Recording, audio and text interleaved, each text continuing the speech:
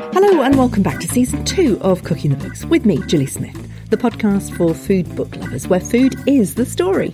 We start by skipping off to the Ukraine, to the summer kitchens of food writer Olya Hercules. The Guardian writer and author of the award-winning Mamushka, Caucasus and An Observer Rising Star, Olya is a rare writer who uses food to dig deeper in every book she writes into a country she left when she was a child. Nigella, no less, calls her a storyteller writer and a wholly original voice in the kitchen. And here she shows us why.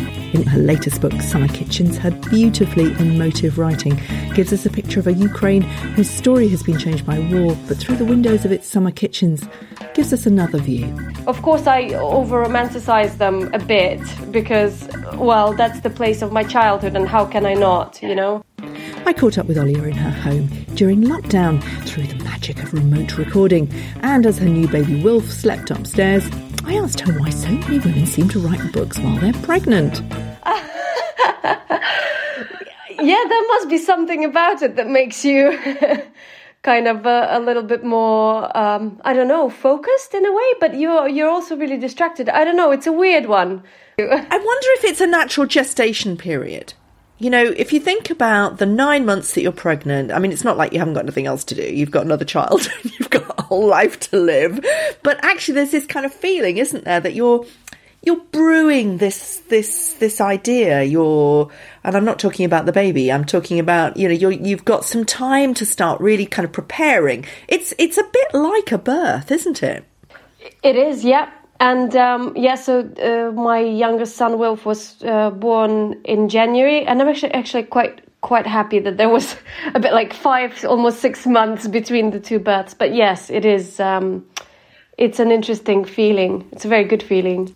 So, Summer Kitchens, it's back to Ukraine. It's the next episode in your story of finding your way back to yourself. That's what I love so much about the work that you do. This, you know, we've talked so many times now about, you know, the fact that you left the country of your childhood. You left Ukraine when you were 12 and went to Cyprus before coming to university in the UK. But it was kind of coming back to finding your way back to yourself when you were at university that really got you interested in the cooking from your homeland, isn't it? Oh, yes, absolutely. Well, I didn't, as I've told you before, maybe, I haven't really cooked when I was very young, and I started in my 20s, and that decade is all about kind of discovering yourself, isn't it? So, and then once I trained to be a chef in my late 20s, even then for the first 2 years I kind of just didn't really think about cooking Eastern European food, and then at some point it just dawned on me. I just thought, I'm sitting on this treasure trove of recipes, and why am I not writing about this, you know? It feels like you're solidifying it each time. You know, the first Mamushka was more sort of nostalgia, kind of finding your way back through the whispers of stories to who you were then. Summer Kitchens is a building. This is where stuff ferments, where stuff pickles. It's time. It's, you know, all these stories are kind of coming together now and sitting in a building that you are revisiting. Tell us a little bit about Summer Kitchens. So, I mean, to me as a kid growing up with one, it was such a normal, unremarkable thing. I didn't really realize until I actually started researching them more about 5, almost 6 years ago. I just very kind of casually mentioned it to someone here in the UK, and they said, wait, hold on. What do you mean by summer kitchen? Do you mean like a dacha, you know, somewhere, a country house where you go? And I was like, oh, no, it's nothing like that. It's actually a small structure within your home. I mean, it's mostly they're in rural places in Ukraine, although small towns as well, like where I grew up, 50,000 people or something. So it's a separate structure within kind of your your courtyard where you live. Ours was just a few steps away from our front door of the main house. And it's almost like a miniature version of your main house. So ours was made out of brick. There was a roof, there were windows, there was quite a high porch and a door. But it was just one room inside, just this kitchen. And So when I realized that, oh, actually, yes, this is such an interesting thing, I started looking at it through my kind of, British eyes in a way, because I've been living here for so long. I almost feel sometimes that I have two identities. And I just thought, oh, wow, that's fascinating. But I want to learn more about them, because we never really thought, oh, summer kitchen. This is where you go and cook in the summer, because it's hot inside of the big house. You didn't have air cons. The summers were really hot. And loads of women that I interviewed also said, well, another reason is because, in the summer, if you cook in the summer kitchen and your children just hang around there, it's much easier to clean. You don't have to think about cleaning your whole big house and with all of the semi-industrial pickling that you're doing inside and whatever. So they're very practical places, Of course, I over-romanticize them a bit because, well, that's the place of my childhood, and how can I not, Yeah. I mean, in many ways, it's like a cellar, isn't it? It's like a cellar or a pantry. Not many people have pantries these days, and most people don't have cellars either. But it's a cool place, a place where it's dedicated to food.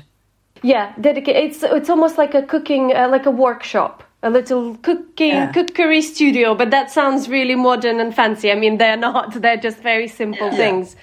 And then 6 years ago, I started researching them, and I started in my hometown. Well, actually, in the village next door, where my grandmother's summer kitchen was. My aunt lives there now, and she took me to her neighbors, a couple. And I interviewed them, and they told me this really fascinating story, which actually later on, when I traveled all over Ukraine, it matched. They said that after the Second World War, kind of like maybe even in the 50s, when people started living, a little bit better and things kind of started settling in rural places in Ukraine, but actually in other Eastern European countries as well, a couple would get married. And by the time they get their land, sometimes, to be honest with you, they would already have children as well. But the way they'd start building their house is that they'll construct the structure first. So this little mini house with just one room, they'd put a makeshift bed there and a kerosene stove. Or if there was a specialist in the village, he would build a big masonry oven for them, which heated up the place. Is it the pitch or the pick?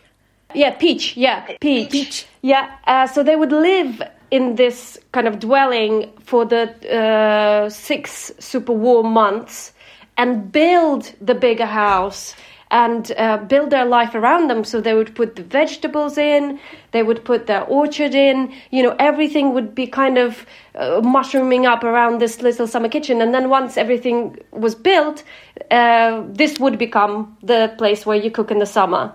And also where you do all your pickling, fermenting, etc. It's a wonderful place. It's you've used this brilliantly as a sort of a base to tell this another story of your Ukraine, and I love the peach. The peach is it has mythical qualities, doesn't it?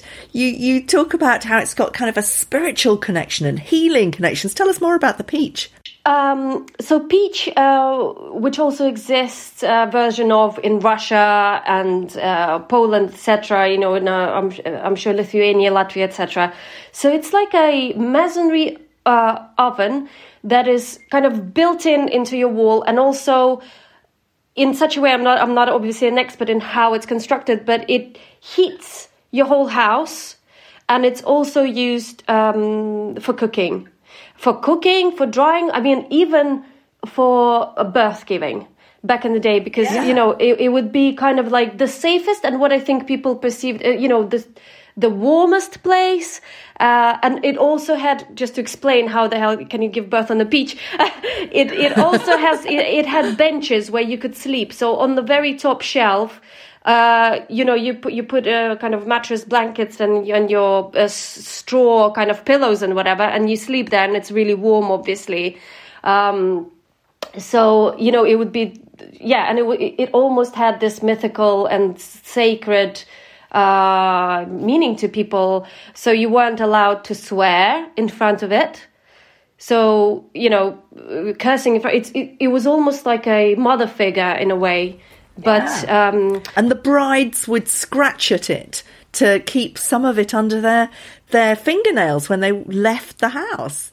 it's insane. Yeah, that's what I read, that in the past, when a young woman was to leave her house and she got married and left the house, the tradition was to kind of like scratch on the white on the wall of the peach, so a little bit of the clay or whatever paint gets under your nails, and that symbolized you kind of keeping your family with you. So you're leaving, but you keep a little bit of that with you as well. I mean, it's insane, but it's extraordinary, and it's so different from the way that we perceive food, and it's what your books are really all about. And it leads us to your first food moment, which is the rock and roll pancakes, which you talk about in terms of food and birth. Tell me why you chose that one as your first food moment. From all of the recipes in the book, it's the most emotionally charged. So my mum made these, essentially they're blintzes. So these pancakes, there's just a bit of egg flour and milk, and then she adds a bit of hot water to make it kind of like spongy and lacy and delicious. And she made them our whole life. And then 8 years ago, a day before my older son's due date, I wake up. Was a bit of a lion. I wake up at 9 o'clock in the morning, and all I can think about is these pancakes. I'm just obsessively thinking about them. I'm just like, oh gosh, now I have to get up and bloody make them, So I gotta lift myself off the bed, super heavy, pregnant, and then I realized that my water's broken, and I'm convinced. Later on, I started reading up more about birth and what happens with your body, and I thought, I must have produced so much oxytocin that it kind of made me so happy thinking about them that I gave birth to my son pretty much 5 hours later. It was quite a fast one. And he is now obsessed with them, and has always been since his grandma kind of made them for him. I mean, absolutely obsessed. So I told him this story, and it's a nice moment between us, I think. And the picture in the book is my mom making the pancakes for Sasha, and Joe photographed them. I think it's very sweet. And Joe is your husband. And do you think that Wilf will be eating those pancakes before too long? I hope so, yeah. They're really good. And it's just such a nice thing every time that my mom comes over to the UK. It's this, for ages I was like, no sugar, and stop eating refined flour. I was super strict about it. She was like, please just let us have this pancake moment between us, This is something that between me and him, just let me make these pancakes every day for him whilst I'm here. I'm like, okay, fine. So yeah, I hope so. Your parents are still living in the Ukraine. Since you've brought all these recipes, all this family stuff back through these 3 books, do they feel differently about the food from the Ukraine? Yeah, in a way. I mean, I think they've always appreciated how tasty everything was. They never had the weird complex that I had about Eastern European food in general. I think, when I moved to the UK, or even in Cyprus, people would just say, oh, what's Ukrainian food like? Oh, it's just potatoes and cabbages and, overcooked cabbage and stuff. And it's like, oh, I don't know, I guess. I don't know. It just made... I'm not the only one. I think people just went, oh, maybe it's not tasty. Maybe it's not as vibrant as Italian, or it's not interesting as something else. But actually, it is. And me coming back and asking them questions about, fermentatia, or, which we don't use that word, obviously. We just use kvashenia, which means to make things sour. It kind of like reignited their fascination and made them look at the food a little bit differently, I guess. Yeah. They kind of treat it all quite humorously, all of my kind of serious questions and stuff. They giggle and then they tell me, but it's a nice feeling.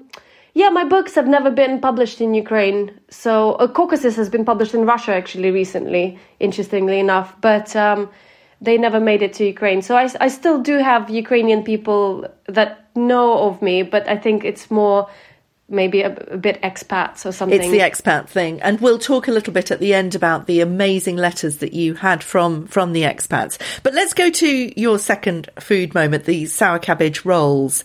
And this is about your mum and your grandmother. This is really nostalgia for you. Yes, it is. So my maternal grandmother, Lucia, all of this kind of stuff that I write about in Mamushka, and I think the general powerful feeling of is connected with cooking and also stories. It all comes from her mainly. So she was kind of like almost a matriarch kind of figure. You know, she had my granddad, who I think was extremely traumatized after the war. So he was kind of like a subdued, super kind, gentle figure. And then, you know, she's gone through her share of stuff as well. But I don't know, women maybe had to really mobilize themselves inside for their children. I don't know. As a mother, I kind of think, how do you deal with trauma like that? Because I'm sure both men and women went through stuff. But she had 6 children, my mom being the youngest. So she had my mom when she was 36, which was quite late, but, you know, back in the 50s. And she was amazing. So she cooked, she looked after animals. And then she also, my mom said, you know, would start when everything was done in the house and everybody's gone to bed, she'd also lie down and read, you know, French historical novels or something into the small hours. So she was a really interesting figure. And my mom has been talking about this one dish that grandma made, which my mom never really made. And my grandma stopped making it by the time we came along. I don't know why. But it involved, you know, holubci, your stuffed cabbage rolls, which are kind of ubiquitous all over Eastern Europe. But the way that she made these ones was using fermented cabbage leaves.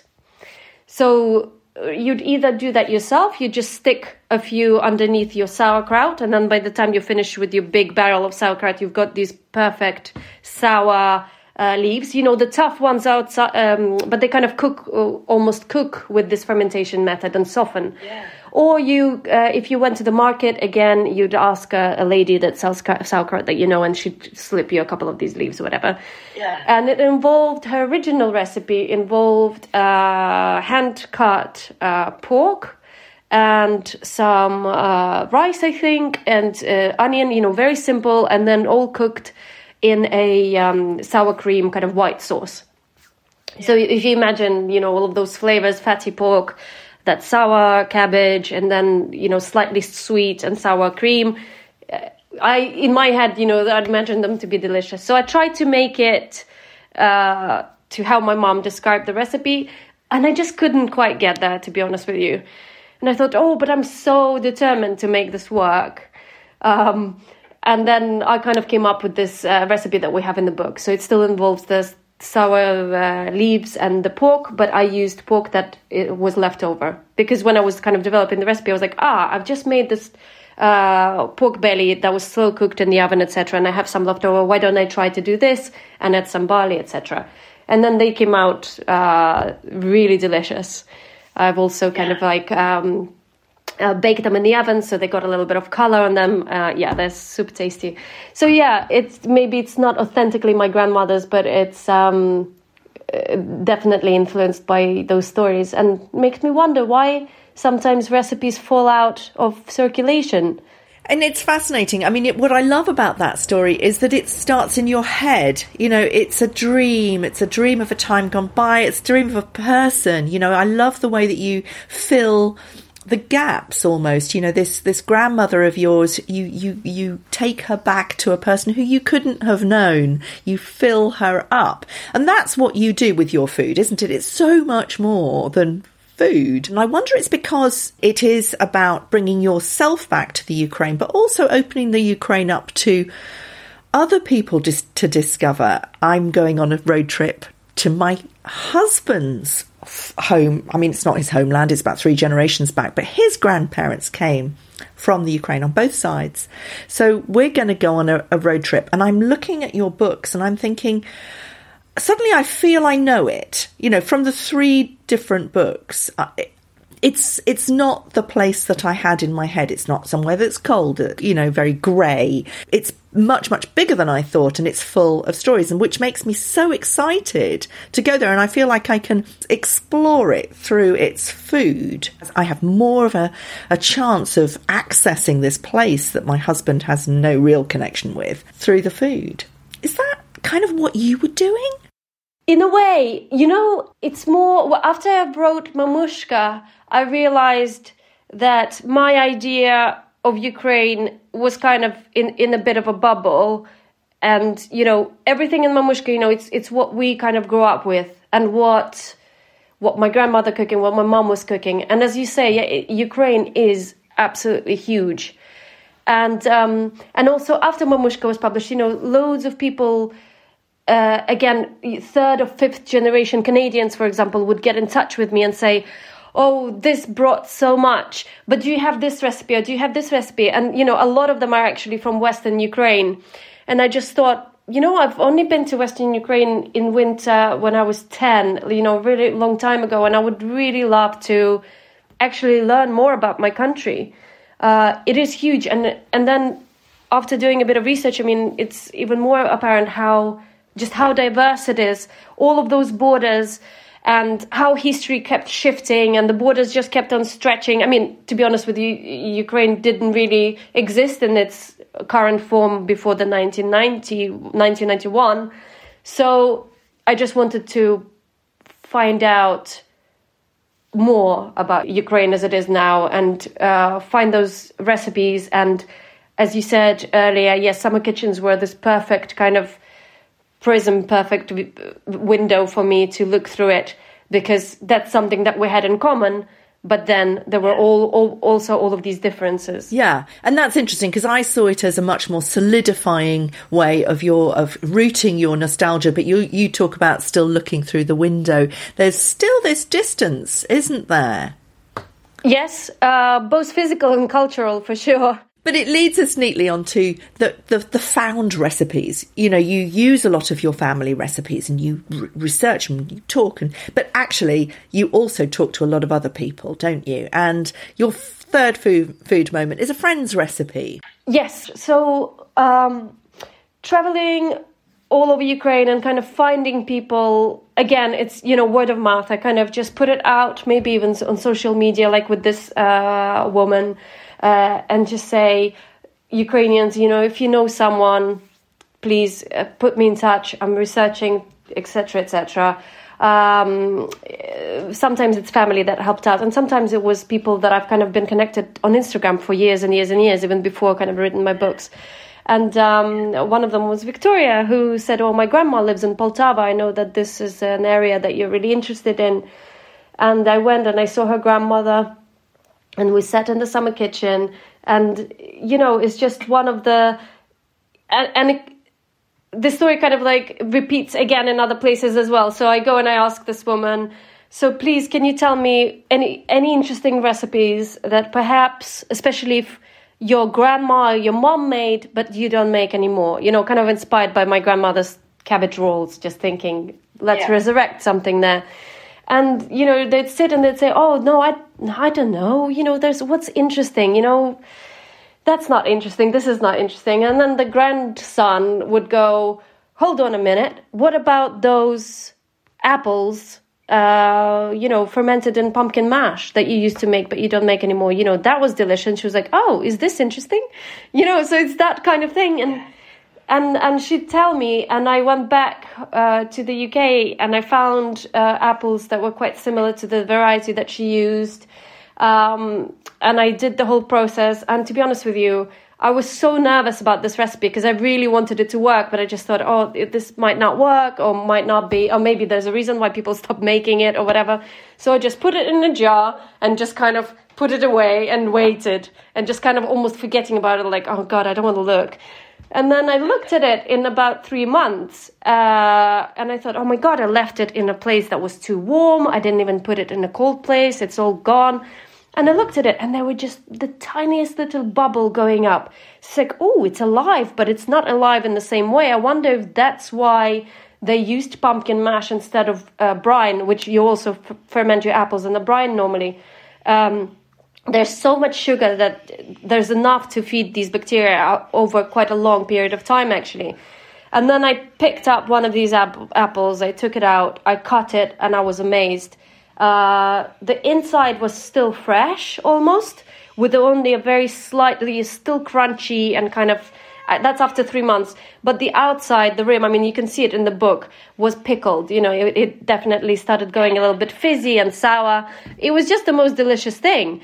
And then the pumpkin mash itself was just so tasty. It kind of acquired a little bit of the apple taste, and the other way around. All of these flavors just exchanged, and it almost tasted of like green berries of some sort. I mean, so yeah, it was just absolutely fascinating. And as I say, it repeated in other places again. You'd go and you talk to someone, and they'd say, oh, nothing. And then someone younger would prompt them and say, oh, how about this? Or the way that you used to cook these, plums in peach, but you don't do anymore. And then that would open up a conversation. And I collected so much interesting information that way. It was feel quite lucky. Yeah. I mean, while you were talking there, I was just thinking about, gosh, I really should revisit my grandparents' recipes. And, there's so few people around now who I can try and kind of get those recipes from. I need to do it now. But actually, they really weren't about place. Yours are about place and about heat. When you're talking about fermentation, going back to the summer kitchen, the pickling and the fermentation had to happen in the cooler places. So they make your recipes very specific. Obviously, it was all local. Is that timelessness that you kind of convey in the book about the fact that you're still using local produce? Yes. I mean, everything is changing in cities. And even in my small town, there are changes. I mean, they are inevitable. So when I did my research and I went to see people's houses in my hometown, some of the summer kitchens are turning into dog kennels or storage spaces, or just being destroyed because people can now put an aircon in, and maybe a younger couple doesn't want to ferment 40 kilos of excess aubergines, even if they're available. There's different kind of goals, but people still grow vegetables, and in rural areas, the summer kitchens are still there. And actually, in one place in Polisia, northern Ukraine, amongst all of these beautiful forests, we met a family that turned the summer kitchen into a granny flat. So the granny, who is incredible, lives there now. She's got a bath in there. It's all kind of turned into this by the beach. Bathtub by the beach. But her children, her grandchildren, are now building a bigger house, a couple of steps away, basically, and they are building a peach. So inside. So I don't know. I'm really hoping that some of these traditions will keep going, and especially I hope that people will keep growing their own food and appreciate that. How amazing that is to be able to have all that. Yeah, the way that you talk about borscht, which is your fourth food moment, seems to sum up all of that. It has its authenticity, its root, and everybody has their own borscht. But it changes in each of the regions, and it grows and seems to develop. Yes, it does, absolutely. But as I was growing up, up until a couple of years ago when I started researching summer kitchens, actually, it was always implanted in my head, my grandmother saying, borscht must be of this very specific deep pink color. It should never be super red. All of the redness would come actually from local tomatoes. And if you go to a market, you'd get these beetroots that are almost like kyoja, your pink candy beetroots that you use for borscht. You don't use the red ones where I come from. Then it has to be super thick, etc., etc. And then when I started researching it, I was like, oh, well, but in Western Ukraine, they also make this really super red borscht with these dumplings, and it's very elegant and almost like a consomme and doesn't have vegetables in it. And you go to another place and it's different. And then it dawned on me, and I started researching more and more. And of course, the soil in the south where I'm from, the type of beetroots that they grew and the type of tomatoes, naturally lent that color and whatever to the borscht. So, it wasn't the correct borscht. It was just the correct borscht for the area. And it's absolutely fascinating. So you say about it moving forward, but I also saw how we're losing things. So again, that family that I just told you about in northern Ukraine, they used to make a borscht using elvers, so baby eels. But those are gone now from the local rivers. They've been overfished, I guess, and that tradition is gone. So the grandma told me about how delicious was the Elvis borscht, and that was so. I've read so much information about borscht, books, etc. Interviewed people, never heard about this borscht with Elvis, and just feel so lucky to have come across that information. Really, that story. Yeah.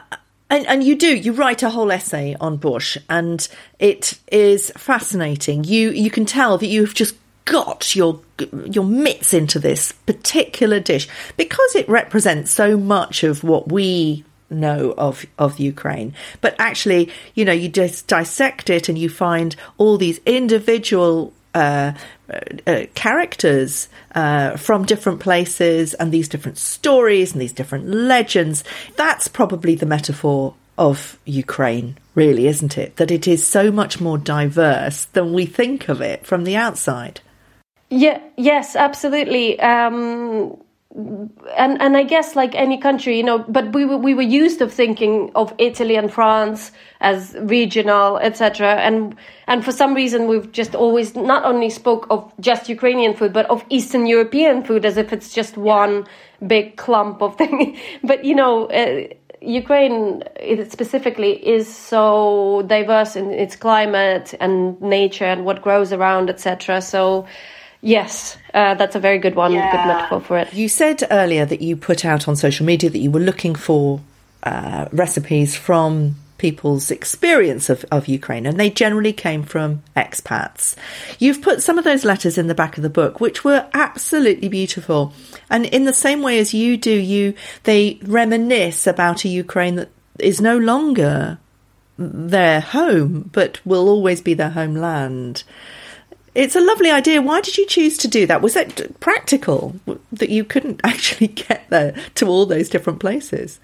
Yes, initially I thought, okay, so, as we decided to travel as much as time and kind of money allowed us as well. Ukraine, as we've mentioned, is huge, and we've done as much as physically we were able to. We also, obviously, I've got a son at home, so maybe if I wasn't a mom, I would just go and live in Ukraine for 6 months and travel for 6 months, and it'd be a much more difficult job to do, actually, to sift through all the information. But we did what we could, but then some areas like Crimea, for example, we just couldn't get to. I tried thinking of all different ways, but it was just too dangerous. We just thought, okay, we'll just leave that. And we found a Tatar family by the border with Crimea, and did that. And then there was also obviously Eastern Ukraine, where there's still the war going on, so we couldn't go there either. So I thought, I'll put this appeal out on Instagram, and I'll just say, if you had a summer kitchen,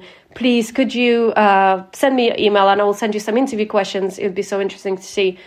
And I got so many letters, and actually not just from Ukraine.